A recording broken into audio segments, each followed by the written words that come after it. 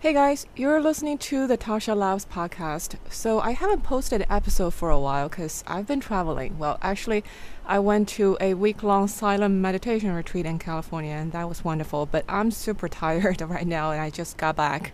I know you're there thinking, Tasha, that doesn't make sense at all. You are supposed to. It's a meditation retreat, right? You're supposed to sit there and do nothing all day long. How can you be tired? But here's the thing, when you are on a meditation retreat, you meditate like for hours and hours, and then you basically, you get up and you try to concentrate, and you try to concentrate all day long, and that's actually a lot of effort. So after a week, I'm like exhausted, but that's the good kind of exhaustion. It's like you take your brain to the gym almost, right? So afterwards, you just feel like the world is in like technicolor, super vivid, and your mind is so quiet. There's so much less noise, so much less mind chatter there, and the world just seems like a much better place, and the time slows down. Anyway, if you don't have a regular meditation practice, I highly recommend, because that's to me one of the most effective and costless hacks for your health and well-being. But before we turn this into a health podcast, let's look at what we're going to talk about today. So before I went traveling, I wrote this article basically talking about the big problems that I see today in the Web3 and crypto space. Not like a problem in the sense like you necessarily have to be gripey about it, but it's like just challenges both on the technical and adoption level that I see would be, if solved, would actually lead to the next quantum leap in the mainstream adoption of crypto space. But because of these bottlenecks, because of these constraints, we are sort of on a in the flat tier, I would say, in terms of technology adoption journey. Because if you think of how technologies are being adopted, they don't go in a straight line, right? It's not like internet has 500 million users today, and then it goes like 5% linearly every year until it reaches 1 billion and 2 billion and so on and so forth. It goes in a kind of stepwise fashion. It's like climbing a stairs. There's a breakthrough in technology or in some trigger of adoption, and you kind of jump one staircase, and then things kind of flatten out when that initial trigger or initial momentum sort of dies down. So you kind of get into that flat part of the ladder or stairs, if you will, until something else happens, some other breakthroughs happen, or another or some major bottlenecks get resolved and lead to next stage of innovation and adoption. And that's how I see adoption of a lot of things go, including technology. So to me, there are, if you look at the crypto space today, right? So we had a last crypto cycle where people discovered that DeFi and NFT are wonderful.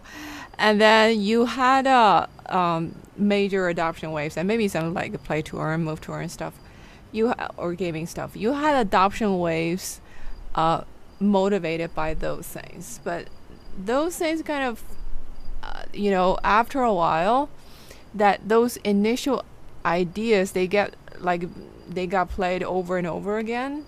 And at the end of the cycle is basically you see a bunch of copycat projects, right? So and then the adoption slows down. And if you look at the space today, I would say if everywhere you look, you see a lot of issues and a lot of problems that inevitably happen when you have a sort of a immature technology, right? And whatever application level is also not very not in a very mature stage of development of the industry.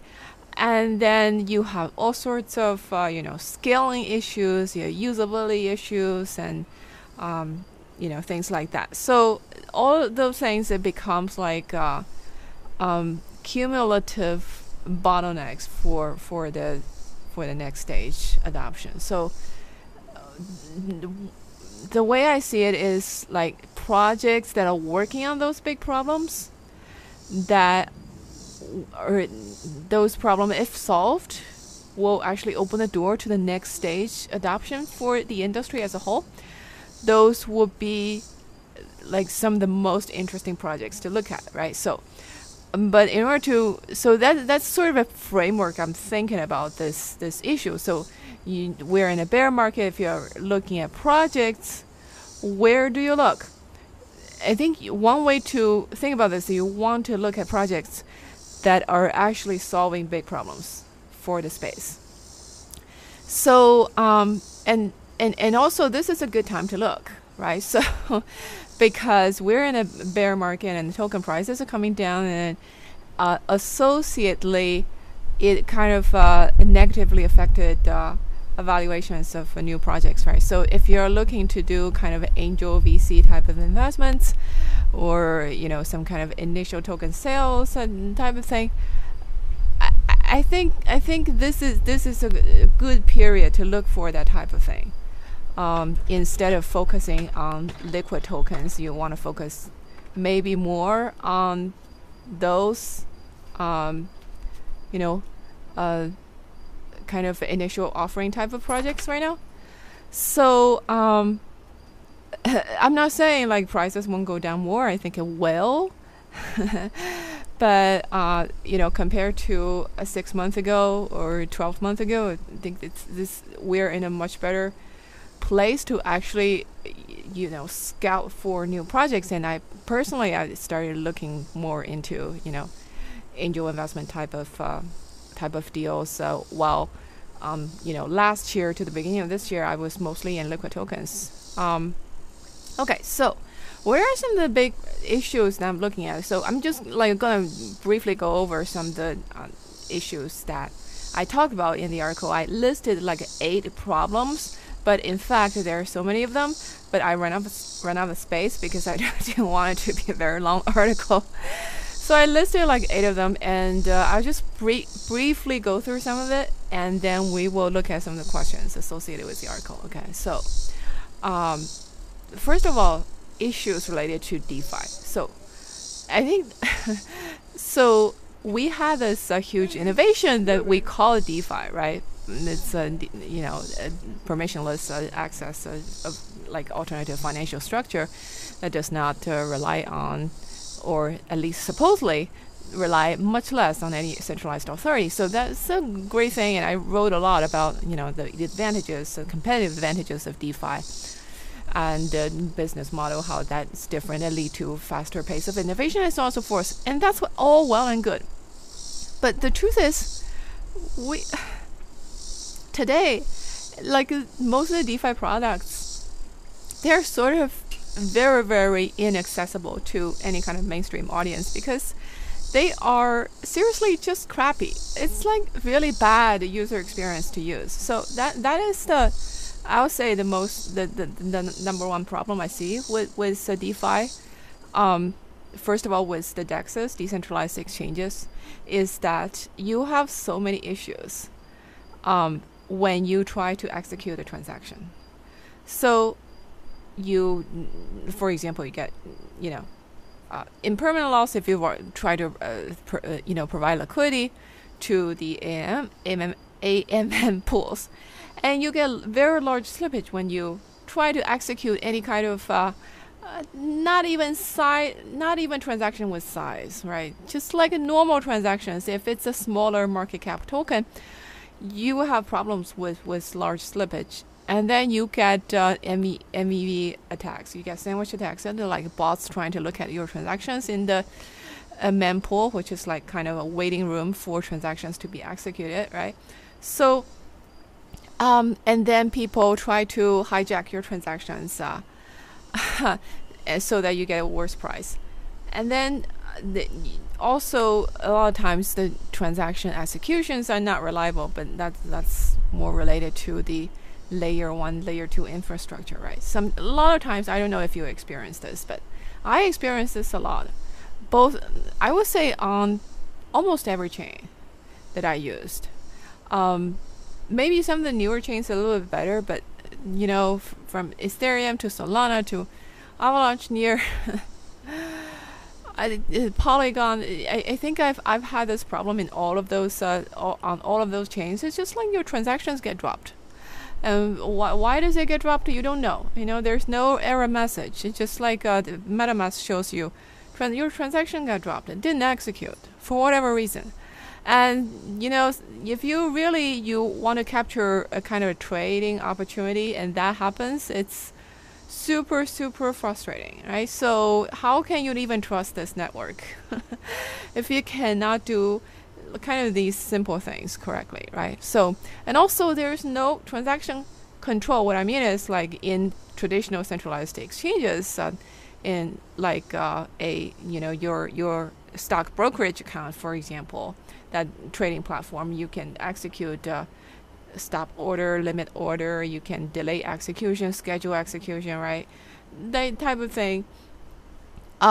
With DeFi, it's much less possible because you have this blockchain infrastructure which does not allow any kind of asynchronous behavior, right? So you basically everything that you need to get done related to a transaction, it needs to be done within a one block of the blockchain. So it needs to be concentrated in a very short time frame. So unless you introduce some kind of centralized databases with some kind of like a scheduling jobs, otherwise with blockchain alone, with smart contract alone, you don't really get to execute any kind of it's very hard to execute any kind of like an asynchronous transaction, asynchronous operational logic, right? So that just creates a lot of limitation in terms of what decentralized exchanges have been able to do, and that has led to, I would say, contributed to the poor UX that we see in the DEX space. And also, you do not have any kind of like, well, actually you have some, but it's very underdeveloped, I would say, indexing and tracking and analytics in the token space, in the token universe, the asset universe that can be transacted on chain. So obviously you have like DEX Screener, you have like if you go to any kind of DEX like Uniswap or Sushi or anything, you have like a dashboard, you show your token prices and price history and so on. But they're all like really preliminary, right? So it's much less comprehensive and much less flexible compared to any kind of screening or analytics tool you can find in traditional financial products such as equity market or bond market, right? So I can talk more about this because I saw a question, at least a couple questions like people were asking related to that. So that means it's just like any kind of transaction active, unless you just do it like a token swap once in a while, then that's no problem. But if this is something that you do regularly, right, as a I would say professional investor or as an institutional investor, which that's where a lot of liquidity is being handled, right? It's just like you just like very, very hard to actually use a DEX, right? And also talking about analytics, you have the nice thing about DEXs is like they're permissionless, right? So you can set up like a AMM pool for any tokens that you want. You can provide liquidity with however little liquidity you can have to get started with. So you can have thousands, tens of thousands of tokens, token pools being traded on the platform like Uniswap. The thing is, you don't know where they are. You don't know. Well, you know where they are, but you kind of don't because. Again, the kind of analytical tools kind of lacking, right? And also these liquidity pools, so they're so segmented. You can have a liquidity pool vis-a-vis ETH on Uniswap for this XYZ token. You can have another same pool on another DEX, and then you have another pool of Z token vis-a-vis USDC, and all those like segmented liquidities. You know, in the DeFi space, there's no like analytics to tell you what's actually the liquidity situation, like in a comprehensive manner related to a specific token, or so it's kind of very hard to discover, very hard to screen. But so that's the number one thing I see related to the DEX space is you don't have all these like basically UI UX issues that we just went over. There's very lacking, right? So again, the flip side is that you know, if those are the problems that prevents adoption, then you pay attention to projects that aim to solve those problems, right? So at least to me, you know, I think the next stage you will see more projects that will combine some kind of centralized databases or approaches of traditional, you know, TradFi platforms with some kind of DEX business model to solve some of the scaling problems. So, and a second issue I see is really this is related to the money markets on chain, right? So the lending and borrowing, the DeFi banks, so to speak. Right now, we all know there's pretty much no other use cases for on-chain lending except for you borrow coins in order to speculate further on coins, right? So that is not that's not the mainstream use case for borrowing and lending in real life, as we know. But then we're going. So for DeFi to actually expand to more mainstream, you have to somehow incorporate other type of use cases for the lending and borrowing, other types of users and other types of distribution channels, besides just allowing degens to play with tokens online. So so there are projects that are working on these things. So they tend to be the kind of a relatively slower moving innovations, but you know, they are out there, and some of them, you know, can be interesting for the next cycle, whenever that's going to be. So, and also if you look at the NFT space, one issue that I see, like on the basic, very fundamental level, is that if you want to use NFT to represent any kind of asset off-chain, you have to have a way to reliably map a NFT to a off-chain asset, a house, a car, or something, right? So there is currently no way to do that. And there's actually not even a reliable way to map a NFT to a asset that is on-chain. Sorry, in the asset that is in the digital space, not on-chain. So this is something like when I did, like for example, when I did the I had created an NFT from a distorted diamond, right? So when I did that, a bunch of people were saying, okay, how do we know you actually, you know, crushed this diamond and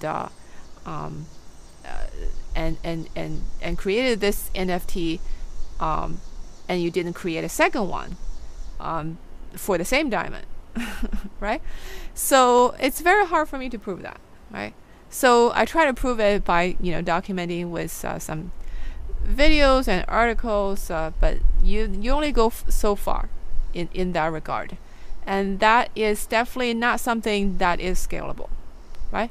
So there are a lot of chatters in terms of future use cases for NFT. If you want this space to expand, you have to have like more use cases and also more serious use cases. Serious meaning you have to be able to represent assets that are actually of pretty significant value, right?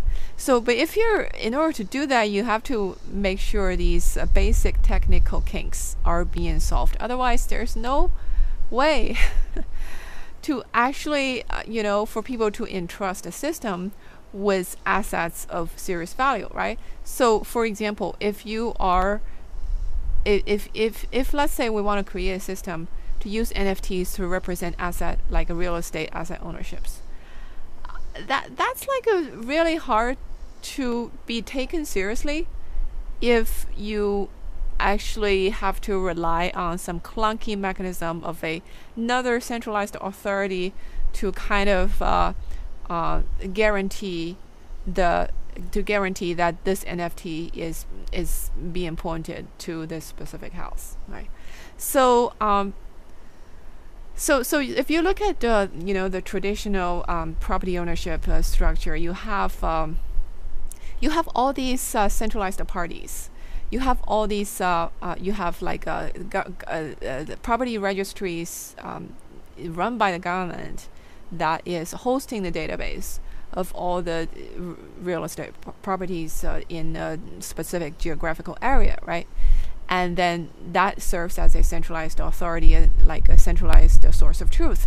And if you buy and sell a house, you also need to get like a lot of different service providers involved, including things like you have to like if you sell a house, for example, you have to go through this closing process, which involves basically a bunch of lawyers and other professionals that try to verify the ownership history of this property in order to make sure the ownership is actually clear for sale, right? So that entire process, you can say, in the traditional financial like asset exchange space is quite costly. So today, does blockchain, this NFT can potentially reduce those costs? Right now we can't, because you still have these fundamental technology issues that have not been solved. If I actually need a centralized party to, if I need a like authority, or I need a government, or I need an agency to actually guarantee that this NFT is being associated with that house, how is it that different from the property registry hosted in the government database, right? So it involves the same level, almost the same level of cost, if not more. So and also this problem is not even solved for digital assets. You can point an NFT to any picture you want. It's just a URL of an image, right? So like and then some people say, okay, now you have newer blockchains like when I posted this, like for example, a bunch of people, I think from Cardano community, was saying, okay, like you can actually store the image on chain, so you can make sure this NFT is actually corresponding to this image, right? But that still doesn't solve the problem, because it costs nothing to produce an image. To produce a JPEG costs nothing, right? I can copy paste a JPEG and create another NFT, and I can store both images on chain. What prevent me from doing that? And so the thing is, and then people will tell you, okay, you can look at the timestamp. You can look at when is this image being created, and then you can figure out which one is the authentic one, supposedly. But the thing is, then you're putting the burden on the purchaser or on the buyer to actually figure out if there is a alternative version of the same NFT out there in the universe, right? So you're kind of putting the burden on the user to, in fact, serving to incur the cost of essentially the same function as a title company. What does title company do? Search the property ownership history, or search any information related to the property to make sure this is one and unique, and it's available to actually for sale, and you, the owner, actually have all the legal rights to sell this asset, and so on and so forth. So like if I'm a buyer of a NFT, even just a JPEG on chain, and if I see this in the marketplace, right, how am I supposed to know that whether there is a identical NFT image out there somewhere else? I don't. It's like very hard for me to know. If I want to know that information, it's not like impossible, right? But it's costly. It costs me time and energy and effort in order to do that. So that's all like the transaction costs adding onto a asset transaction process involving NFT, right? So this is no big deal if we're just talking about JPEGs, which is most of them not worth anything, and most of the JPEG NFTs are going to zero anyway. So at the end of the day, nobody cares. But the thing is, if we're talking about expanding the use case of NFTs to represent, again, assets of actually serious value, then it becomes a problem, right? And it becomes a pretty huge problem because it will imply a huge transaction cost to actually using NFT to represent to represent assets of significant value.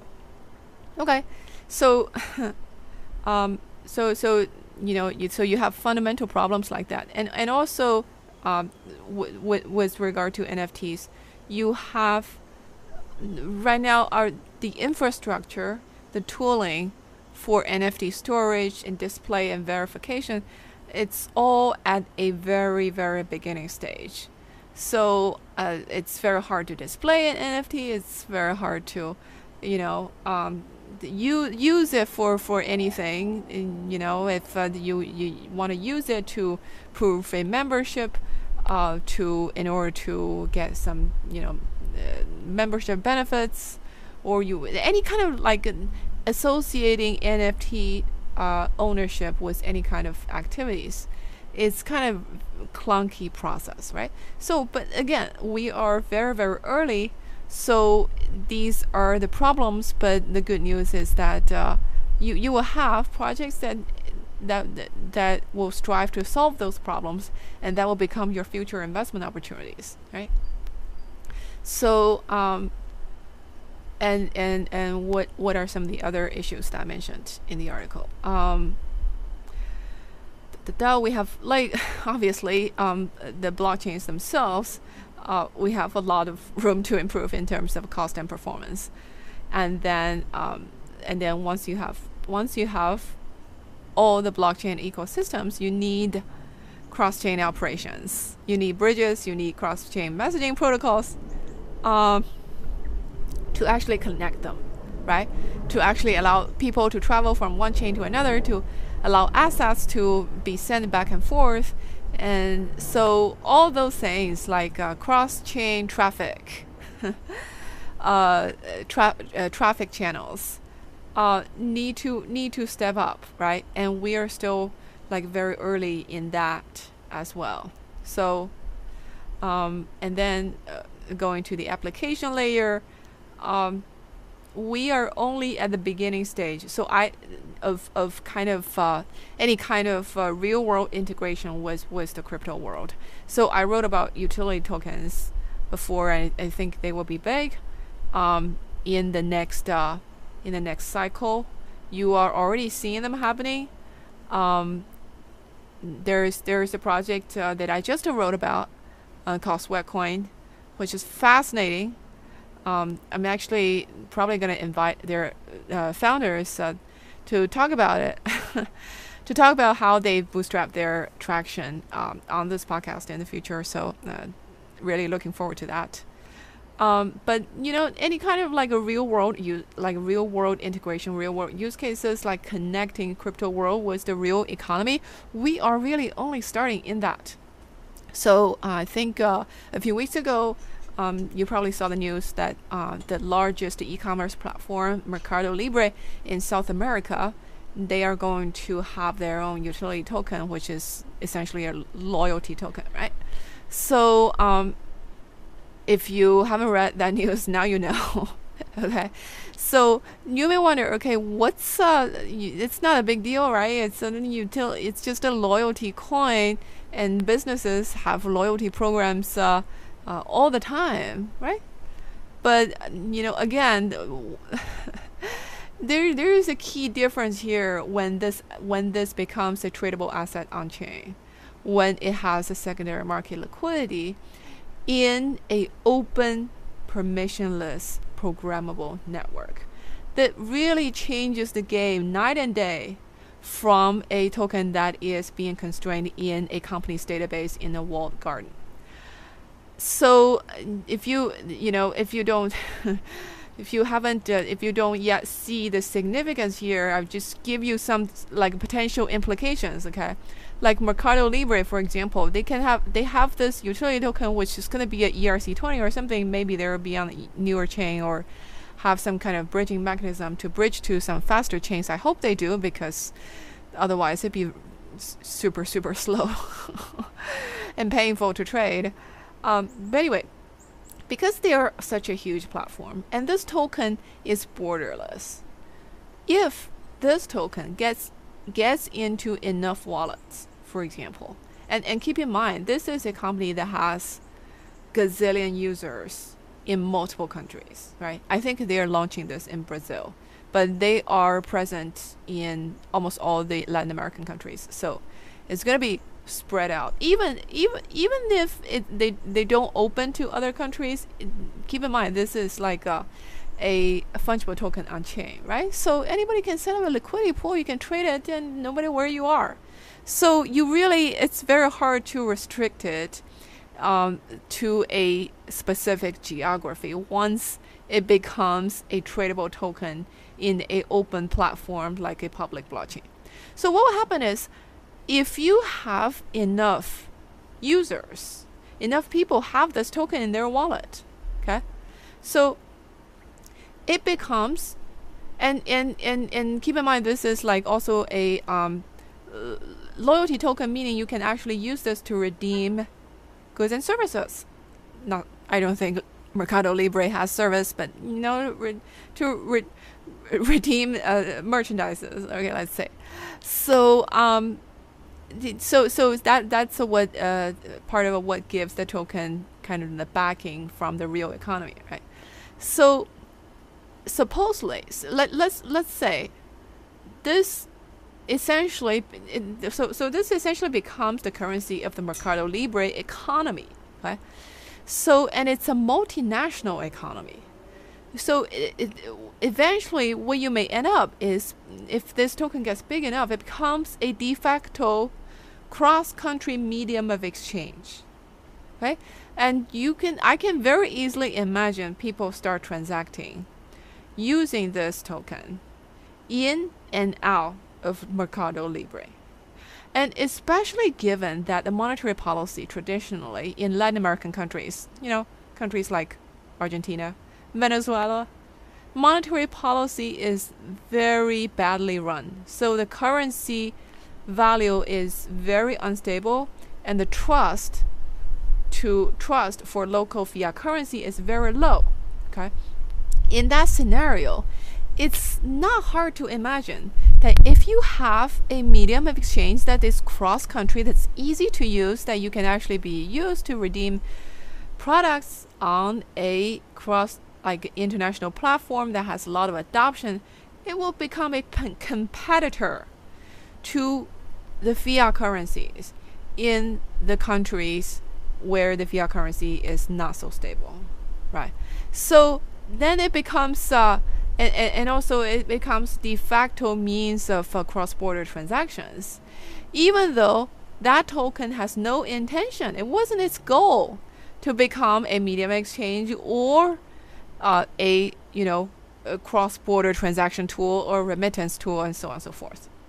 And I hope you see the beauty and the magic in this. Okay, the beauty and magic of a open, permissionless, and programmable, financial network. And once a token gets onto this network, and once it gets into enough adoption, a lot of other things can happen. Like this token can start to serve a lot of other purposes, much beyond its original intention, right? So Mercado Libre will not. Of course, their intention is not to.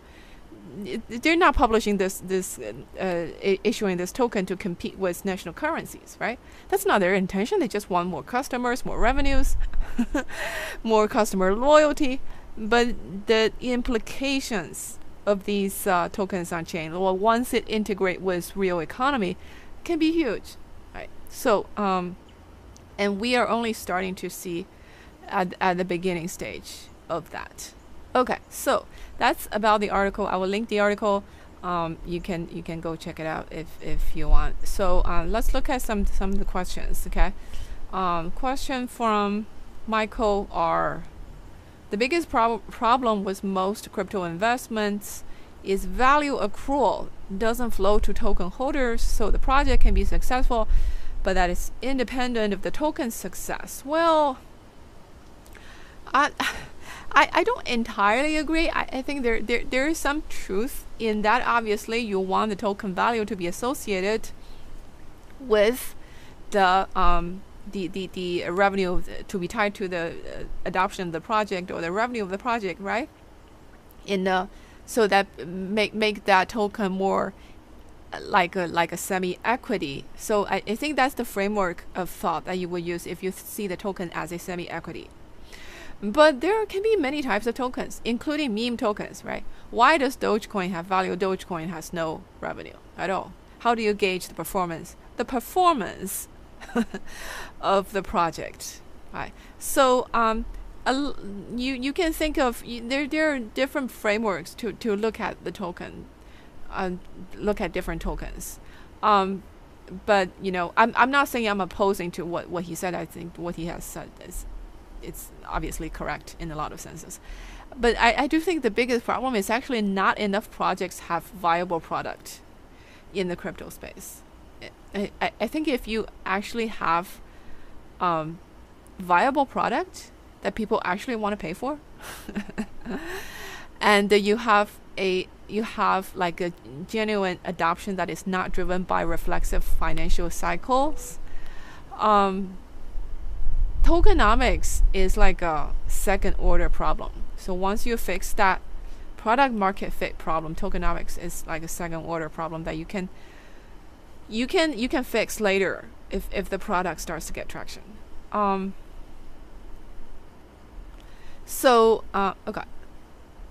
Next question from Marco.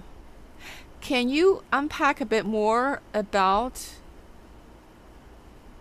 He's talking about this NFT one-to-one mapping thing. Are you saying the NFT image itself should also be stored on chain as opposed to a hyperlink to a Web2 storage being stored off chain? Well, I already talked about this, right? It's not just that. Even if you have a image stored on chain, that still doesn't solve the problem, because it's cheap to create image. It's cheap to copy image. You can create another image and then publish another NFT and store both on chain. And so that does not solve the asset mapping issue, even for the digital assets. Not even to mention the real world assets, right? Next question from Serial. I think most of the issues. I think for most of the issues, for the DeFi UX issues to be solved, we will need more scalability on the infrastructure side, throughputs for layer ones, for example. Yes, that's right. You definitely need more performant blockchains or ledger databases, whatever, even if they're not blockchains. But still, that some of the issues is inherent in the DeFi operating model itself. For example, the AMM model, which is it's different from the traditional asset swaps or asset exchanges, which is more of an order book model. With AMMs, you have like two pools of assets, liquidities already sitting there, and you just like exchanging between those two pools of assets, right? So that kind of AMMs, the benefit is like it's always, the liquidity is already there, right? So you don't need to wait for matching orders on the other side in order to execute an order, and also anybody can create those. So it facilitates the creation of liquidity and trading for a long tail of assets that may not be very popular or traded much, right? But the downside is it's really not that scalable. So there are projects that are trying to get around that by, again, try to operate DeFi more in a more similar to in the traditional financial markets. For example, there are token exchanges that try to operate from RFQ model, request for quote, which is instead of using a liquidity pools, you kind of just, when you have the order coming in to buy and sell a token, you kind of query the liquidity providers, and then ask them for quotes, for price quotes. So that can potentially be like cheaper operations and solve some of the slippage problems. But still, that is limited to large tokens that have a lot of volumes. You cannot expect the large liquidity providers to cover all the tokens, all the long tail assets in the world, right? So, but that's just an example of people are trying to innovate, sort of like combining the DeFi business model with more of traditional financial assets, traditional financial exchanges. Okay. So next question was Retro R.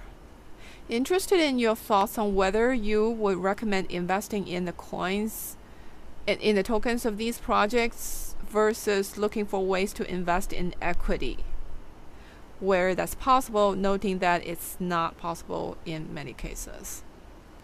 So this is actually quite an interesting question, because I would say, the boundary between tokens and equities is it's going to becoming, I would say, more and more blurred as time goes on, especially as tokens kind of inherit more values from the capture more value added created by the enterprise or a company or project. What do I mean by that? So let's take the example of let's take the example of a utility token. Okay, so let's say this company has issued a token in order to bootstrap user growth, in order to give user incentive to use their product. Assuming their product is good, it's sticky, and people actually want to use, so it's a viable product. Okay, so the company is actually growing. So, but with token, if you read some of the things I wrote about utility tokens, it's really a mechanism, kind of, it's a growth mechanism for companies to solve their initial growth funding problem, to fund their growth with token instead of funding growth with cash. So, which is cheaper for company, but they do have to give up their future revenues, right?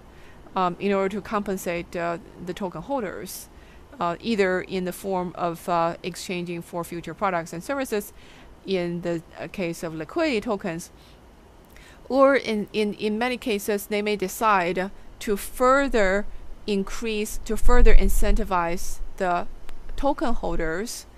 They may decide to actually share some of the revenues with the token holders, or to actually buy back tokens with their future revenues. So then if I hold, so if you go for example, if you buy stuff on Mercado Libre, and then you earn token while you do that, okay? And then Mercado Libre says, okay, to incentivize you to hold tokens, we're going to allow people to stake tokens, right? Earn some yields, let's say, which is like common practice. in the crypto space, right? So where does that yield come from? In the worst case, it comes from new token emissions. But nowadays, like investors get like smarter, so you kind of like you don't want to do that anymore, right? Or at least you don't want to. If you don't want your yields to come predominantly from new token emissions, so you want to tell people, okay, our yields will come from our future revenue. So we will, use our future revenue to actually buy the token to give them to you as yields. Okay, so then you're essentially, you as a user, as a customer of the company and token holder, you're essentially share. The company is essentially sharing the revenue with you, sharing its future added value with you, right? And so how is that different from like a shareholder in the traditional sense? Because what does it mean to be a shareholder? If you own the shares of a company, what do you actually own? Theoretically, you own you own the claim to the future profits of the company, besides other things like voting and so on and so forth, which you don't really get to do much, or not that really that relevant to like a smaller investors, right? But let's say theoretically you own a share of the company's profit streams in the future, okay? And theoretically the company works for its shareholders, because the company try to maximize profits and give those profits to you, the shareholder, right? So and the profits given to shareholder, they may manifest in the form of a dividend, which is kind of thinking of as another form of yield, right? Or it comes in the form of, for example, stock buyback. You have extra cash flow today. Okay, we will buy back our stocks, and that should shrink the circulating supply, the floating supply of the stock, and then help the price to go up, and you benefit as a shareholder. So all of these different ways is like companies working for its shareholder, right? But now, once you have token, what happens? You before the company reaches the profit, before the profit is being calculated, right? Company, like part of the company's income, like a revenue.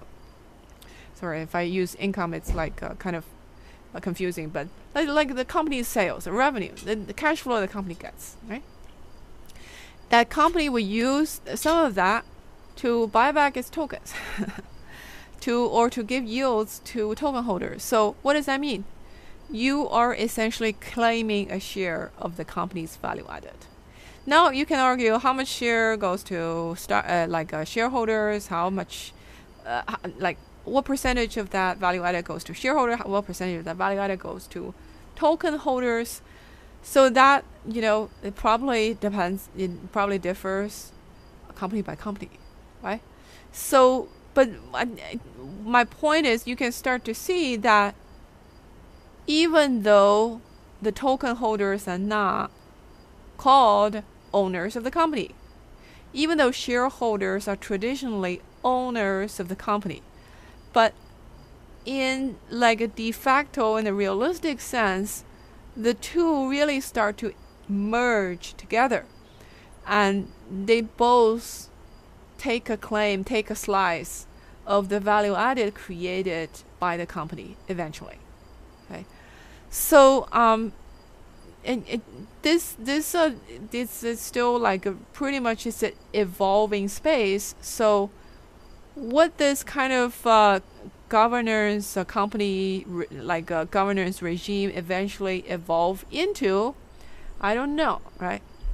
But you can start to see some of these dynamics emerge, and this is really quite significant, okay? Because the significance of this, okay, in the corporate governance sense, is like in the past 50 years, or maybe, I don't know, past 100 years, ever since the concept of company or corporation was created, there have been a lot of both theoretical and practical discussions. There's sociological and legal discussions in terms of what a company is for. What is the purpose of a company, right? So, like the majority of the consensus, at least in the more traditional classic opinion, is to say the company's purpose is to serve its shareholders. I'm sure you've heard about this 1,000 times, right? So it's kind of a commonly held opinion that company's purpose is to serve shareholders. And so but then that's also also the cause of a lot of cynicism in the business world or in the corporate space, that you hear people talk about, the evil corporations, and all they're after is profit, or they're just like after the money, or so on and so forth. I don't think those are fair. I don't think most of those are fair kind of gripes against corporations, because it's like literally the corporation's purpose is to share its shareholders, it's to maximize profits for shareholders, okay? So it's not to maximize something for customers or for vendors or for whoever not relevant to the company. Okay. So yes, it serves its customers, but it serves its customers for the purpose of making money, all right? And then, of course, you hear a lot of corporations say in their mission statement, right? We emphasize our social responsibility. We serve our customers. That's our number one priority, and we serve our employees. Blah blah blah blah. Most of the time, that's just lip service. Okay, so because fundamentally, at the end of the day, the corporation's incentive is to create profit for shareholders. That's its fundamental goal. Okay, that is embedded in the structure of the corporation, and when you have that kind of structure, people's incentive goes along with it, no matter what they say on paper or in their mission statement, right? And that creates a lot of social incoherence, or whatever you call it, cynicism regarding corporations. Now, if how is that related to what we've been talking about? It's highly related, because now you think of, like, if the corporation's mandate, if the value sharing of the corporation goes beyond shareholders now it's incorporating its customers or its users or whoever interact with the corporation. Like you can be a customer, and you use the platform's product, and the platform wants to the company wants to incentivize you to use this product, so it gives you a token, and in order to incentivize you to hold the token, it has to give you some benefit beyond just having some digits in your digital wallet, right? So it has to entice you to say, okay, this token has real value. Where does that real value come from? It comes from our revenues. In the future, we're going to buy back the token. We're going to give you yields, and so on and so forth. So things we just talked about, right? So all of those things it just basically allow the customers or whoever contribute values to get the company going, to get the company to grow, to get the company to get to the next stage, to generate a profit, would actually share some of the fruit of their contribution, right? So then you become like, instead of maximizing the values for shareholders, which is only the shareholders only have claim on the bottom line, which is the profit, right? Now it has to maximize all of the things. It actually have to maximize values it can generate for the token holders as well, right? So then you becomes like as you broaden the you broaden the stakeholder base for any corporation. It becomes more and more like not strictly co-ops, but becomes like a much wider. It benefits, like the value gets distributed to a much wider set of society, right? So then you will see the social relationship. You will see the social discourse And the economic discourse regarding corporations will change because of that. All right. So it may sound a little bit far-fetching to some of you, but I think that's it's just something very real and very tangible and very easy to see. Okay.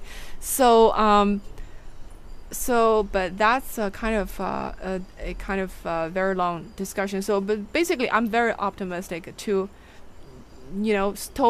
tokenization actually becomes like a positive sum game for society at large in the long run, despite the, you know, the Ponzi's, the frauds, the rug pulls, or the whatever going on in the short term, which inevitably happens when you have a explosively growing like new technology and adoption process. Okay, so that's all for today. I will talk to you next time.